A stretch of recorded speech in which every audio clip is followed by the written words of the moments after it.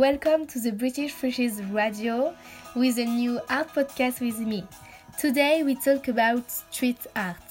This artistic movement exploded in the end of 20th century. The goals of street art are the diffusion of the artist's opinion and spirit. This art is exhibited in public places for free access where everyone can look at it.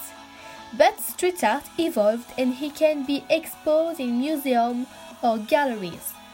I think you know Banksy with the work incredible like the girl with balloon and they walked in the streets, and maybe Jean-Michel Basquiat too.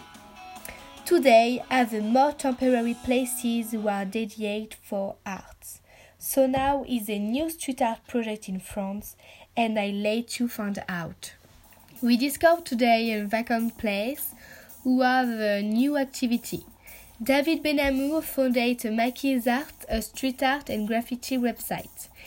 He is exposition commissioner at La Rossol, a museum open in August for only 6 months in an old vacant SNCF shed in Paris. This infrastructure contains around 400 works lent by private collectors. It is a seat for much expressions like dance, skate, music. The walls are disponible for graffiti artists and amateurs too. He proposed solidary work market for maintaining the museum, and it's a not lucrative project. So the works are of big artists like Banksy, Céline, etc. because David Benamou meeting different big collectors in order to hold the famous and varied work in street art. He says the most collectioner was born with street art or they want to change art style work.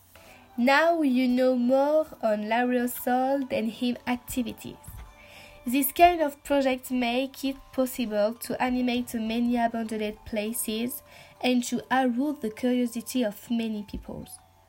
Thus it allows everyone to participate in an artistic movement recognized in different fields and to help collectors and artists in search of new things.